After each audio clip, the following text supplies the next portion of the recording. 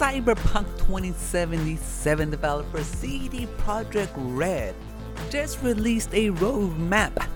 A roadmap that tells us pretty much nothing, except that there's patches coming. Patches, and patches, and eventually DLC in this big old block here, but it doesn't tell you when, it doesn't tell you what, it doesn't tell you anything, except for patches over patches.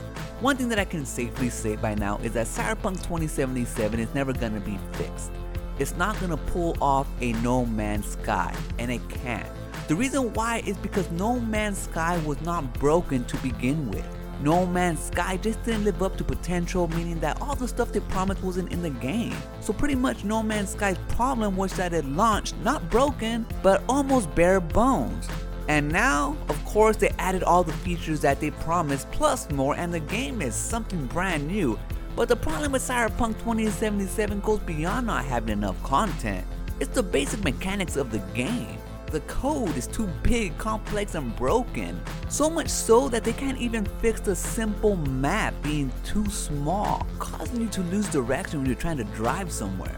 Not to mention all the other countless bugs that are game breaking that don't let you proceed with missions. And that doesn't even take into account all the missing mechanics when it comes to the police, NPCs having stuff to do, and the lack of real traffic and driving in the game. These are all game mechanics rooted in code that are broken.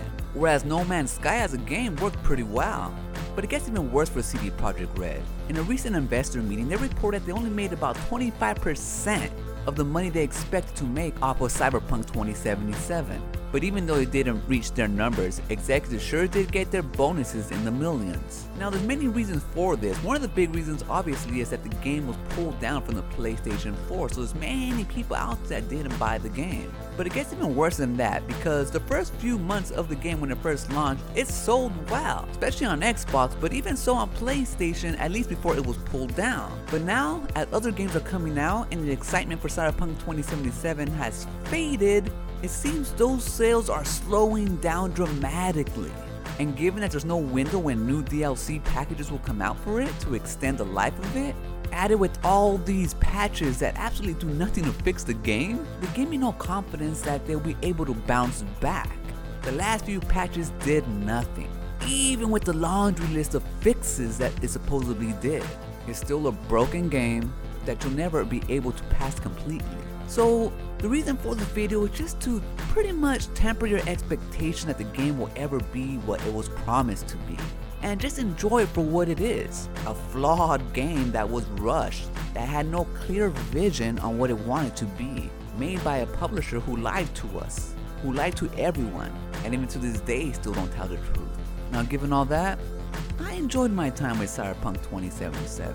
I still play it from time to time, just driving across the city, hoping that maybe a bug would fix another and somehow the game would fix itself and I can continue and get to the actual end, having completed everything in the game, instead of just the main mission.